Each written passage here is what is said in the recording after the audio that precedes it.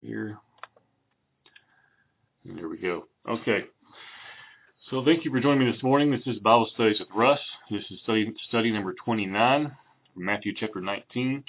This also can be found in Mark chapter 10, verses 1 through 12.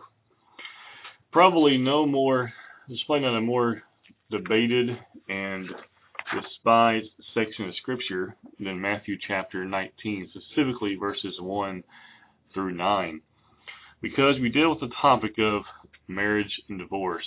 And we probably know a lot of individuals who have been affected by divorce. Some have been affected by not only by divorce, but also by unscriptural remarriages, as we'll talk about later. And we also know those individuals who have, especially those who are familiar with preaching and teaching, those maybe who are preaching in some capacity or teaching in some capacity, some of the blowback you get when you just read from the Scriptures what the Bible teaches, and when you stand up for what the Bible teaches. I remember one brother has been recorded. I remember one brother saying he wished Christ spent more time on marriage and divorce. Really, in all reality, we just need to pay attention more and to listen to what Christ has already said about it. And so we think about so much has been said over the years concerning marriage and divorce. Some very good things and some very terrible things. And let me move this outside. There we go. We think about marriage and divorce. The numbers say that 1 in 2 are divorced now. And I think anymore, what we see are people who are living together instead of getting married. And what happens sometimes when you ask someone about that, they'll say, well, we're going to live together for a while, then we're going to get married, and they never get married, or they live together for a while, but they separate, and they have children who are born outside the marriage bond. The Bible condemns that. They call it, not the children. It condemns those acts that bring about the children, which is fornication. And so a lot has been said about it, and a lot of people have had a lot of heartache because of marriage and divorce and remarriage. It is a very serious topic. What's amazing to me is I've been preaching Louisville now over 9 years, preaching their location for a year and a half. I've never done a wedding ceremony. I've been asked. Never done it though.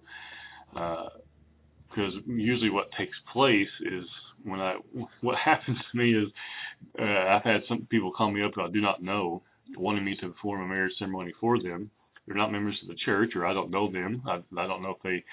I never had anyone who called me up to claim to be a member of the church. But anyway, and they want to get married. And usually, what happens in those cases is it's very, very soon. It's those cases where we want to get married and we want to get married on Saturday, and it's Tuesday. And what happens is I tell them, walk them through, these are some things I require if I'm going to perform this ceremony. And one of those things I require are various sessions of premarital counseling where both individuals have to be present.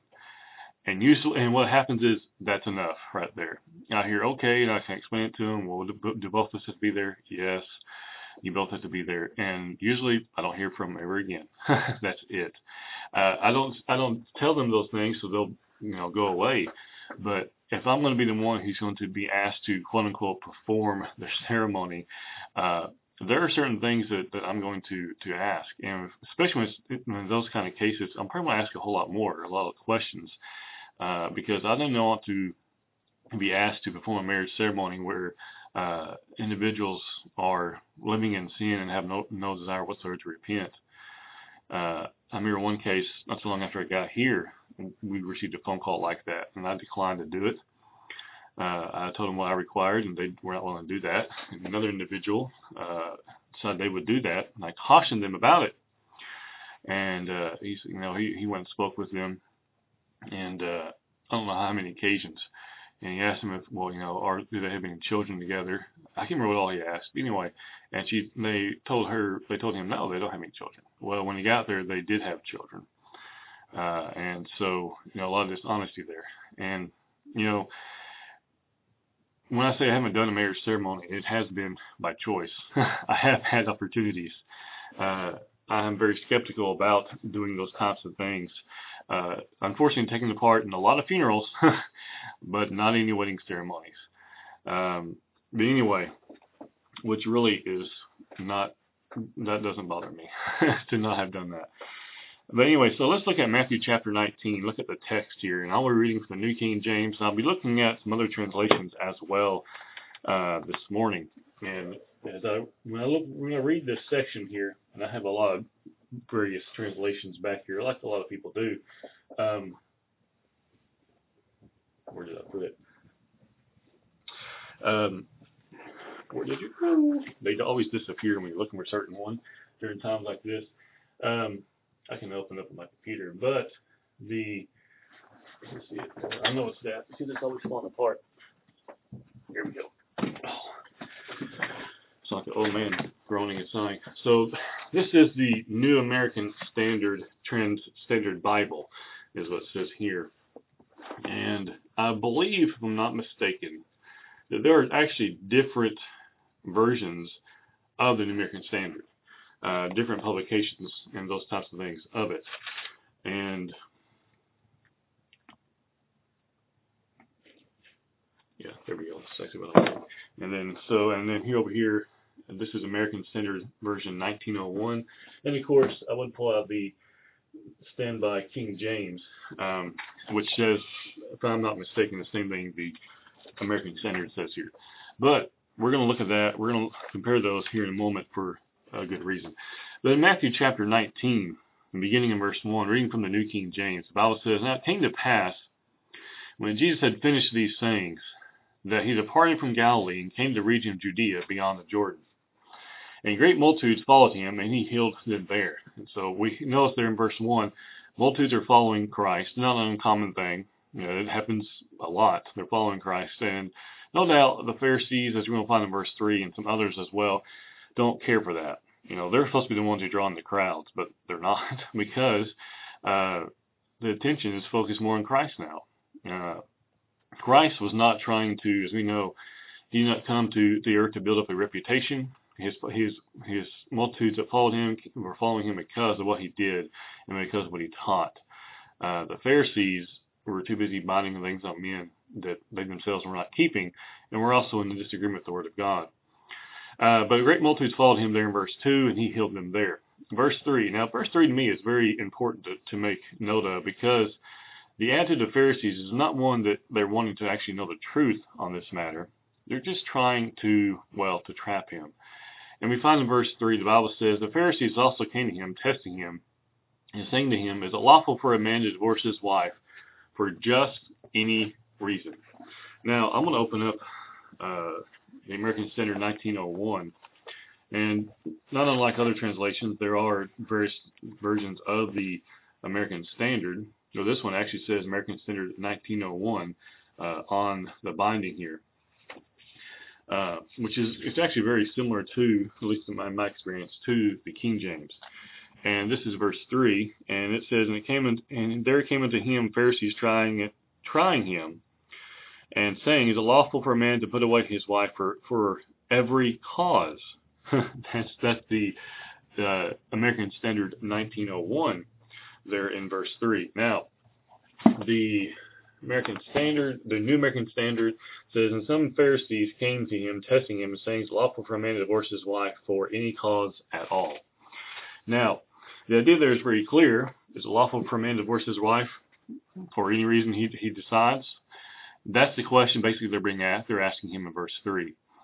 Now, what's interesting is, I've done some mission trips in various places, and that exact question has been asked numerous times on various trips here in the States. I've had people ask me that, not members of the church, though some, the way they live, they believe you can, whether or not they say it out loud or not.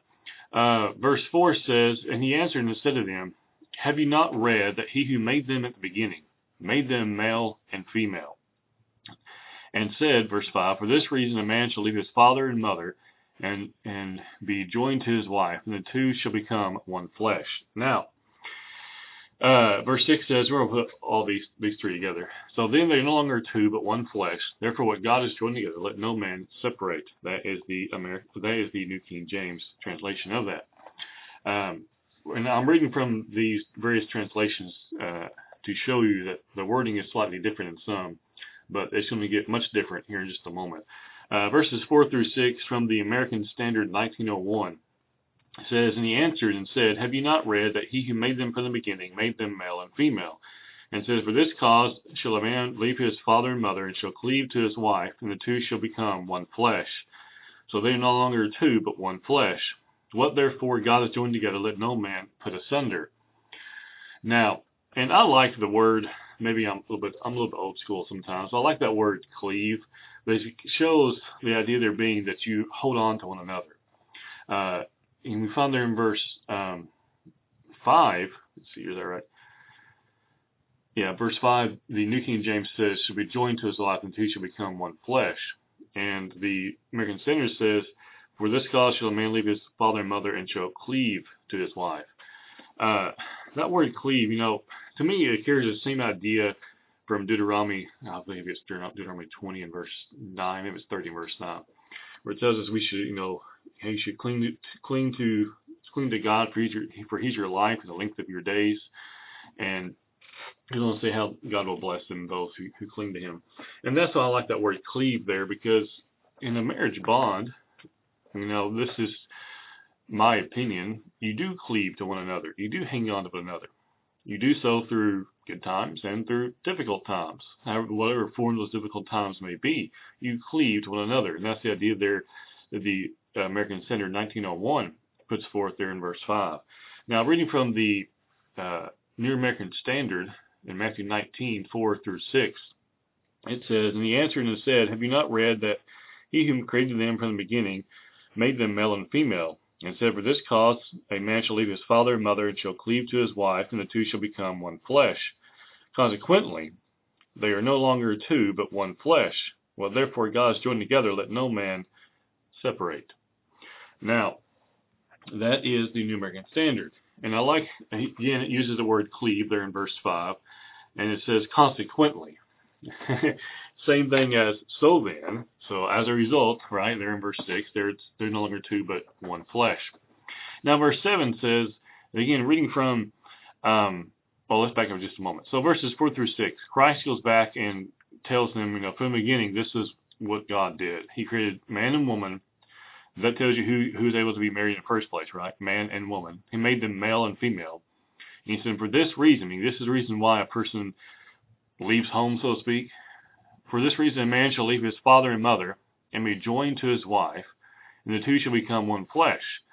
If something, because you think about this, you take two pieces of metal, and you put them in a melting pot, I guess, together, and you melt those things together, and they become one piece of metal. And you pour that out into a mold, and you let it cool. Can you pull those things apart again? Reality, no. I mean, you can get a sledgehammer and a chisel, or you can beat it all up. But in reality, those two pieces of metal, they're literally one piece now. You couldn't go in and say, well, here's a part of the first one. No, you can't do that. It's all one piece. That's what I think of here in verse 5. Joined to his wife, and two shall become one flesh. It means you can't pull them apart now. Verse 6, so then they are no longer two, but one flesh. Now notice who does the joining in the marriage bond. Therefore, what God has joined together, God. Mankind gets up, man gets up and says the words and tries to emphasize, and if he does so rightly, emphasize the importance and the seriousness of the marriage bond. But it is God who joins them together. And he says in verse 6, let not man, reading from the New King James, let not man separate. It's also interesting to me that in verse 4, Christ, he begins by saying, have you not read? And that phrase to me implies it's like looking at them saying, do you not already know the answer to this? Because they ask the question, is it lawful for a man to divorce his wife for just any reason? And Christ says, have you not read? Meaning, have you not read that from the beginning this was God's plan? And he says in verse 6, what God is doing together, let no man separate. Now we also know the Bible also tells us that God hates divorce. And people will say that phrase, but yet they don't realize all the things that it goes along with that. And this is actually found back in Malachi chapter 2 and verse 16. If you want to keep your finger there in Matthew 19, if you go back to Malachi chapter 2 and looking at verse 16 and reading the whole section there, the whole verse of Malachi 2 and verse 16, the Bible says, "The Lord God of Israel says that he hates divorce." Now notice, "For it covers one's garment with violence." That's being a reference to sin, says the Lord of hosts. "Therefore take heed to your spirit, that you do not deal treacherously." That's a very big deal. You read that today to somebody who is wanting to get married, especially those who are not Christians, but sometimes even those who claim to be Christians would get offended by this, because it's easy to say, "Well, God hates divorce," but because people will turn right around and say, "What? Well, yeah, God hates divorce," but sometimes, really, no, there is no but. Sometimes, no, that's not. The Bible doesn't leave room for that. Now, we understand, as we're going to get to here in a few moments, that we get to that today in verse 9, that there is only one cause for divorce. And God is the one who said it, not man, not the laws of the land. Some states even have, I know California does, have a no-fault divorce clause. Means you can divorce and there'll be no one is at fault. But the idea there, I think it's, you split everything 50-50 or something, I don't know. Whatever. It doesn't matter, it's garbage. But look at verse 16. Malachi 2 and verse 16. "The Lord God of Israel says he hates divorce." Now, here's a question to think about. Should we hate what God hates? Absolutely. We should hate what God hates. God hates sin in all its forms. God hates wickedness. He hates deceit. And we find here in verse 16, he hates divorce. He says, now notice why. He says, "For it covers one's garment." He doesn't just say this. He doesn't just say it and then we move on to something else. He says that he hates divorce. For, it means this is the reason why God hates divorce. It covers one's garment, that is his life, with violence, which is a reference to sin, which means that wherever divorce takes place, think about this, wherever divorce takes place, there is always sin. There's always sin.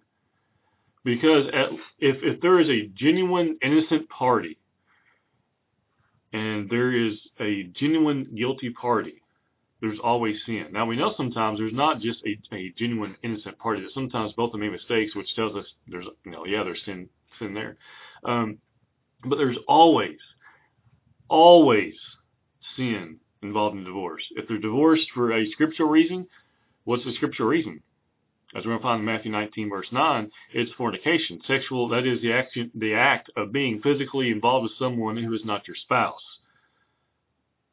That is sin. So sin's involved. If there's a divorce for an unscriptural reason, sin's involved.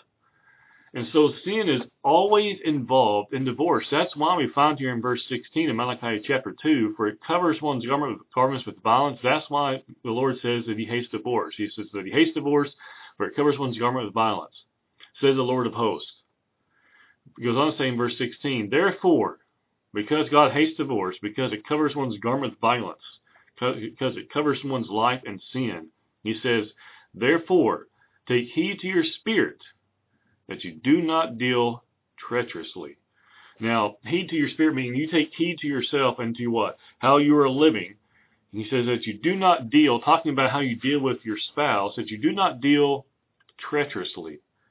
Now, treacherously means that you are someone, and looking up in Strong's, it says here, a transgressor, a deceitful, treacherous dealer, a unfaithful man, treacherous man, offend unfaithfully. It goes on to say to act treacherously, deceitfully, deal treacherously. To act or deal treacherously, faithlessly, deceitfully, offend. That's part of that definition, explanation, that word treacherously there in Malachi 2 and verse 16, according to Strong's. So that you do not deal what? Treacherously, like we just discussed, to one another.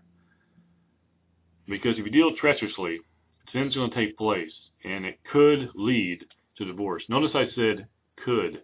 Doesn't mean it has to. Now, let's back up now. Let's go back to Matthew chapter 19. And looking at verses 4 through 6, like we just saw, God desires a man and his wife, a man joined to his wife. They are not separated, right? Which tells us, as we saw a moment ago in Malachi 2 and verse 16, God hates divorce. He tells us why. Verse 7. Now this really, if we didn't pick it up on it in verse 3, we're going to pick it up on it in verse 7, that the Pharisees aren't interested in truth. It's about testing Christ. It's all about making him look like what? Someone who is blasphemy, someone who they can trip up. And the Pharisees, let's also remember, the Pharisees are very, very, if they ever, they are very, very slow learners. Verse 7, they said to him, why then did Moses command to give a certificate of divorce to put her away? Now, reading from the American Standard, here Matthew 19, verse 7, American Standard 1901 to be specific, they say to him, why then did Moses command to give a bill of divorcement and to put her away? So they call it a bill of divorcement. The New American Standard, verse 7 says, they said to him, why then did Moses command to give her a certificate and divorce her? Now, what does Christ say? Well, first of all, let's notice here how he answers this. So they ask, why did Moses command this, right? Verse 8, he said to them, Moses, now notice this, because of the hardness of your hearts, permitted you to divorce your wives. Now this is reading from the New King James. But from the beginning, he says, it was not so. So Jesus answers, because of the hardness of your hearts, that is your perverseness. From the beginning, he emphasizes this has never been so. Not now, nor has it ever been so. Moses suffered or permitted, not commanded. He permitted it. It was not commanded. It's important to realize that marriage is not a mere civil contract, as Brother Harrison points out here. Now, again, it's not a mere civil contract. That's what a lot of people say, right? If you were ever asked to perform a marriage ceremony, one of the most important questions you can ask is, what are you going to do if you have an argument that you feel like you cannot resolve? What are you going to do? If you have an argument and you have a disagreement, what are you going to do? Because there will be some people who, when you talk about a disagreement, we're not talking about picking out paint colors or something. I want to doubt somebody get divorced over that. What are you going to do? If the response is something to the effect of, well, we'll just get divorced, do not do that marriage ceremony. Do not do it. That marriage is going to be doomed from the very beginning, because the first time they have a disagreement, if they have a serious disagreement, people are just going to give up. I've heard of individuals recently who I became aware of. They don't live anywhere near me, so I don't want you to think I'm talking about somebody specific here. But I've learned about them getting a divorce from what was shared. Now, I don't pretend to know every detail of that story, but from what was revealed was that there was no unfaithfulness. They just couldn't, work it out. And to me, that's very sad, to put it at the very least. Now, if that is the case, as we're going to see in a moment, and many of us have probably already read Matthew 19, 1 through 9 1,000 times or more, we know what Christ is going to say about that, right? There's only one cause. Now, when we start telling people that, people can get very, very upset. I mean, we read Matthew 19, individuals who are in an unscriptural marriage, or if they were divorced for an unscriptural reason, boy, you can make a lot of enemies real fast. And let's be honest, Christ did exactly the same thing. He made a lot of enemies real fast by reminding them what God's plan was for marriage from the very beginning. Now, we go back to Matthew chapter 19, and looking at verse 7, they asked the question, why then did Moses command to give a certificate of divorce and put her away? He said, Moses, because of the hardness of your hearts. It means it's because of you. He says he permitted you to divorce your wives, but from the beginning it was not so. And so Moses permitted it. It was not a command of God. Now, if you read from again, going back to American Standard 1901, I do this to show that there are some differences, and we're going to notice a very big one here in just a moment. But looking at verse 8, he saith unto them, this is from the American Standard 1901, he saith unto them, Moses, for For your hardness of heart suffered you to put away your wives, but from the beginning it hath not been so. Now that carries out, that actually includes the idea, from the beginning it hath not been so. In verse 8, and the New King James says, from the beginning it was not so. So both include the idea that from the beginning this was not God's plan. What Moses permitted him to do was not part of God's plan. Now, would Moses have to answer for that? I think in all good judgment, we have to say, yeah, I don't see how not, right? But God, would deal with that. Now let's look at verse 8. And he said, this is going back, this is from the New American Standard, Matthew 19, verse 8. He said to them, because of your hardness of heart, Moses permitted you to divorce your wives, but from the beginning it has not been so. Now, this could be one of those things that we talk about how God winked at, that God tolerated it. There are a lot of things that God tolerated in the Old Testament, but now, as we find there, I believe in the book of Acts, that He tolerated those things in the past, but now He commands all men everywhere to repent, right? Certain things were permitted. Men had multiple wives, concubines, things like that. And this could fall underneath that category, but we find here, as Christ points out, He says that doesn't matter. We're not following that. You're not being permitted or being suffered or being allowed to do those things today. Moses did this, he says in verse 8, because of your hardness of your hearts. He says, but means regardless of what Moses did. But from the beginning, he says, it was not so. Now, that was not part of God's plan for the beginning. Now, if you look at verse 9, and here we go, right? The verse that causes so much heartache. But you have to also realize that this is a verse that, when obeyed, will not only save the marriage bond, but will also save souls. People are going to, when they die, a lot of people are not going to find themselves in paradise, let alone in the heavenly home, because they have disobeyed what Christ says in Matthew 19, verse 9. And Christ goes on to say here, now this is reading from the New King James, and this is one of those occasions where I do not care for how it's translated because it's not done correctly. Matthew 19, verse 9 says, from the New King James, and I say to you, whoever divorces his wife except for sexual immorality, that's a terrible translation. It should be fornication. We'll get to that in a second. And marries another, he commits adultery.